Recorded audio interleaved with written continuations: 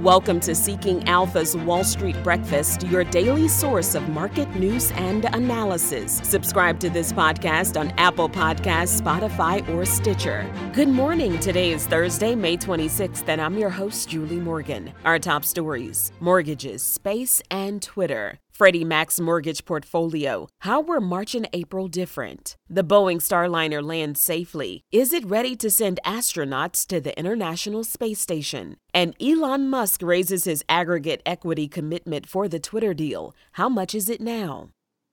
First, let's take a look at Wednesday's market. The Dow Jones closed up 192 at 32,120. The S&P 500 was up 32 to close at 3,979. And the Nasdaq up 170 at 11,435. On to our day watch. The top gainers. Black Sky Technology up 97%, Stonemore 50%, Caleric gained 30%, GameStop Corporation 29%, and Evolve Technologies Holdings up 28%. The top losers: Enochian Biosciences down 37%, Supergroup Limited 23%, 2U Inc. lost 18%, Day One Biopharmaceuticals 15%, and Crinetics Pharmaceuticals down 12%. We'll look at Dow, S&P, and NASDAQ futures in a few minutes, as well as the world markets. In the earnings spotlight today: Alibaba, Costco, Dollar General, Gap, and Workday. Now on to our top stories. Freddie Mac's mortgage portfolio grew at an annualized rate of 4% in April. In March, that number was 11.5%. Mortgage-related securities and other mortgage-related guarantees increased at an annualized rate of 5.8% in April versus 10.9% in March. Single-family refinance loan purchase and guarantee volume was $24.3 billion in April. Single-family delinquency rate of 0.85% in April was an improvement from 0.92% in March. But the multifamily delinquency rate for the 2 months remained the same at 0.8%.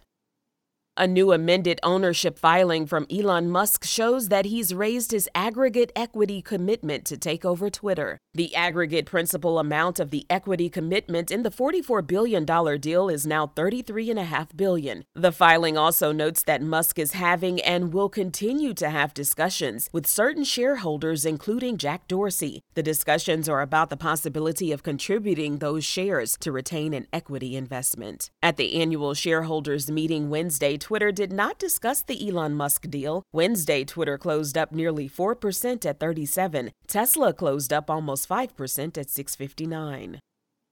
Boeing and NASA safely landed the Starliner spacecraft in the New Mexico desert Wednesday. This completes the orbital flight test 2 to the International Space Station. Astronauts were not on board. The flight was to help prove the system was ready to fly astronauts. It took the Starliner 4 hours to land at the White Sands Missile Range after leaving the space station. This was a 6-day flight. Wednesday, Boeing closed up 2% at 122. Now a word from Seeking Alpha. Is your portfolio not taking off? Maybe there are some duds keeping it down. New on SeekingAlpha.com. Stock warnings. Lose the duds and let your portfolio take off. Seeking Alpha stock warnings. Check it out.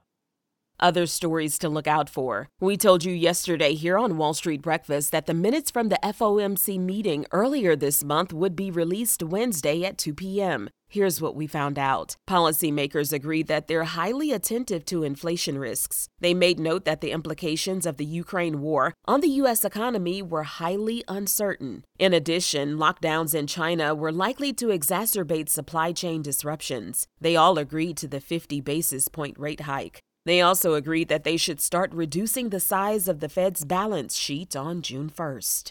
Cinemark says executive chairman and founder Leroy Mitchell is no longer in this leadership role but will remain a director. The person that has been the lead director since 2016 will take over as chairman. Wednesday, Cinemark closed up 4% at 16.